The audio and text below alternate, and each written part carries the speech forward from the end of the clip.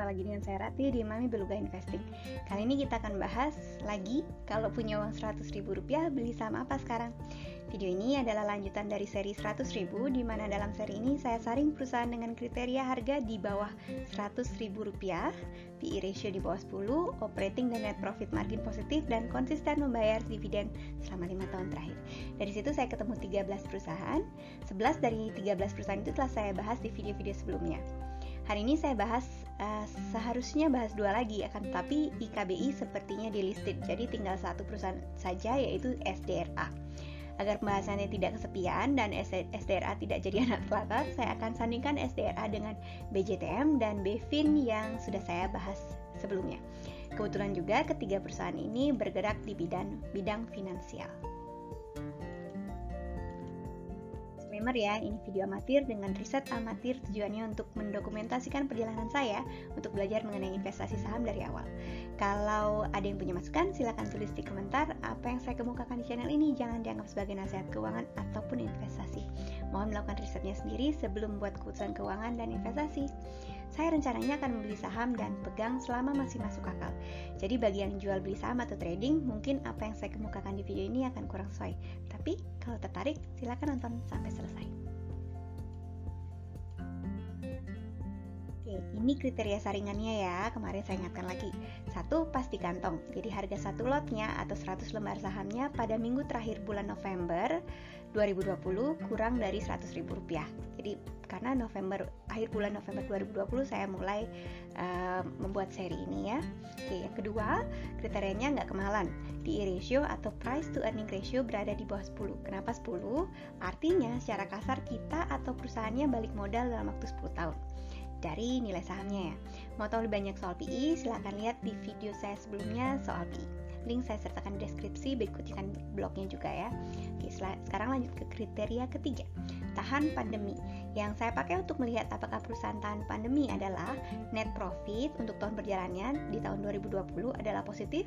Jadi saat pandemi begini perusahaannya nggak merugi secara keseluruhan, termasuk sumber-sumber penghasilan di luar operasionalnya ya.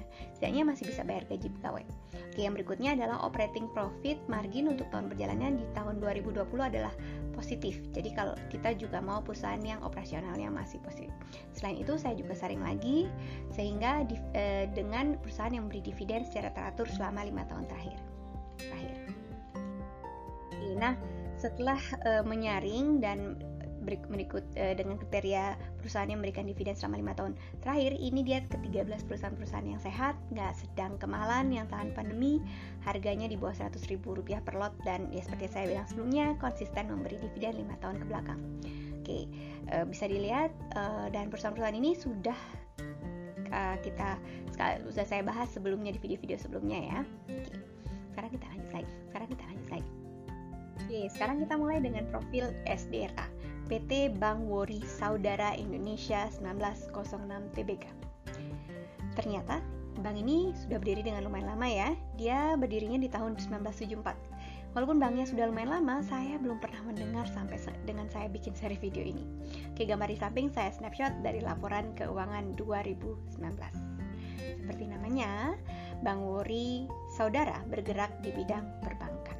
Nama Wori sendiri, semoga saya mengucapkannya dengan benar ya, WOORI ya. Wori sendiri didapat karena merger dengan Bank Wori dari Korea di tahun 2014. Kalau saya lihat di websitenya, sepertinya cabang-cabangnya dari Bank Wori Saudara ini ada di sebagian besar ada di Pulau Jawa dan Bali. Sejauh ini di luar Pulau Jawa dan Bali hanya mencakup 3 provinsi, yaitu Sumatera Utara, Sumatera Selatan, dan Sulawesi Selatan. Kalau dari segi cakupannya untuk sebagai bank nasional, SDRA sepertinya masih baru mulai keluar sedikit-sedikit dari Pulau Jawa dan Bali. Oke. Untuk profil BJTM dan BFIN saya tidak bahas lagi di sini ya, karena saya sudah bahas di video pertama dari seri ini. Link ke videonya saya cantumkan di deskripsi. Nah, sekarang kita lanjut melihat angka-angka kinerja dari ketiga perusahaan itu ya, BJTM, BFIN, dan SDRA. Kita lihat EPS-nya atau earning per share, PE ratio atau price to earning ratio, dan dividennya selama 5 tahun terakhir. untuk melihat performa ketiga perusahaan ini, mari kita lihat laba per sahamnya dari tahun ke tahun. Untuk yang masih bingung apa itu EPS, bisa mengunjungi penjelasan saya tentang EPS di video saya sebelumnya ya. Link saya taruh di deskripsi berikut dengan link ke blognya juga ya. Supaya STRA tidak kesepian, saya tampilkan juga EPS dari BJTM dan BEFIN juga di dua grafik di atasnya. STRA saya taruh paling bawah ya.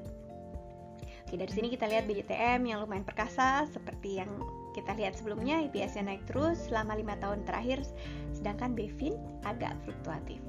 STRA sendiri juga mengalami peningkatan laba selama 5 tahun terakhir, kecuali sedikit penurunan di tahun 2019. Di tahun 2015 dia mencatatkan laba sedikit di atas 50 per saham, lalu merangkak naik setiap tahunnya sampai dengan mencatatkan laba sedikit di atas 80 di tahun 2018, lalu turun sedikit ke seputaran 70-an di per saham di tahun 2019. Tapi penurunannya masih lebih tinggi ya daripada 2 tahun sebelumnya, yaitu tahun 2017 yang di seputaran 60-an per saham.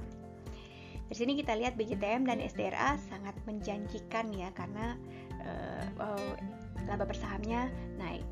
Tapi bagaimana ketahanan STRA di masa pandemi? Untuk itu mari kita lihat laba di 7 kuartal terakhir dari awal tahun 2019 sampai dengan kuartal ketiga tahun 2020, karena per hari ini laporan kuartal terakhir tahun 2020 belum keluar.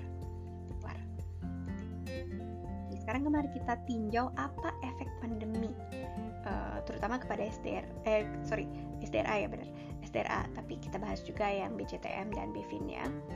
Oke, ketiga perusahaan mencatatkan penurunan pendapatan di kuartal keempat tahun 2019, di mana BEFIN yang paling parah.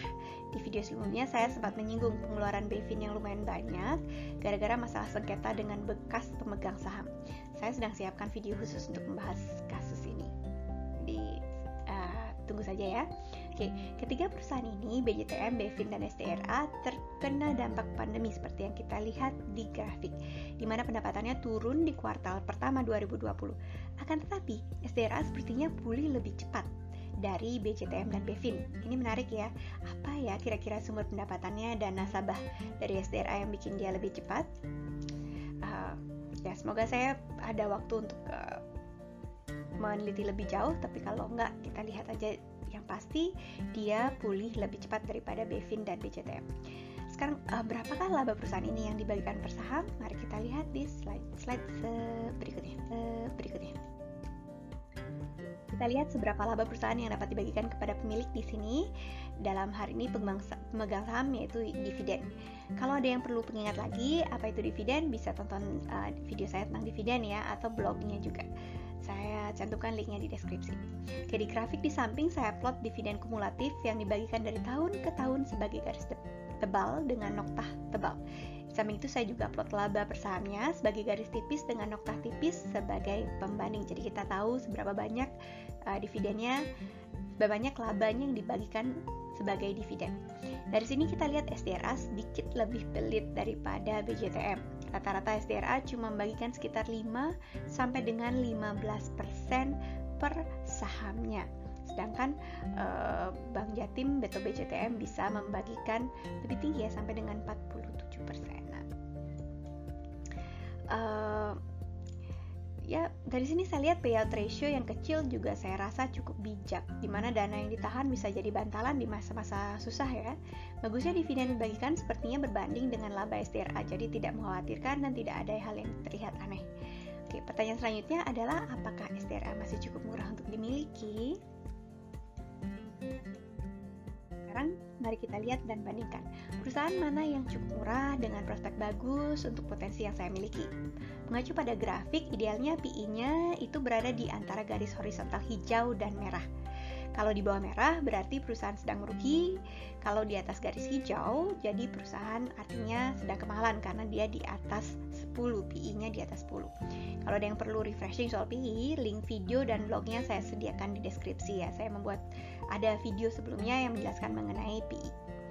Oke, kembali ke grafik. Kalau dilihat dari PI-nya, STRA secara relatif lebih mahal dari BJTM. Secara pendapatan juga STRA sudah keluar dari masuk zona-zona mahal. Kalau dari PI ini saya cenderung menunggu dulu ya, tunggu dia sampai turun lagi. bulan. Sebagai penutup, di sini saya sampaikan zona harga yang saya rasa nyaman untuk membeli ketiga perusahaan yang saya review hari ini.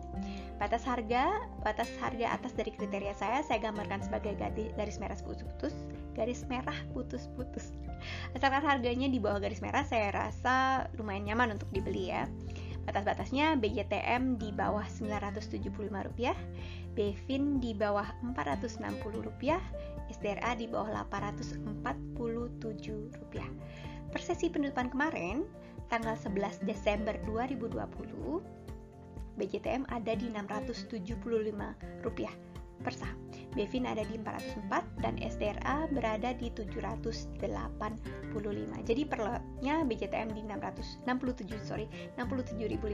BEFIN di 40.400 dan SDRA di 78.500.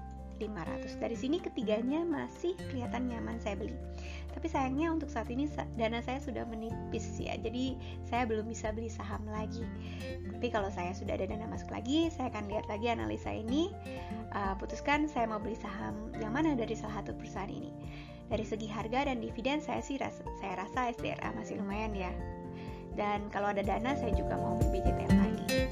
Oke,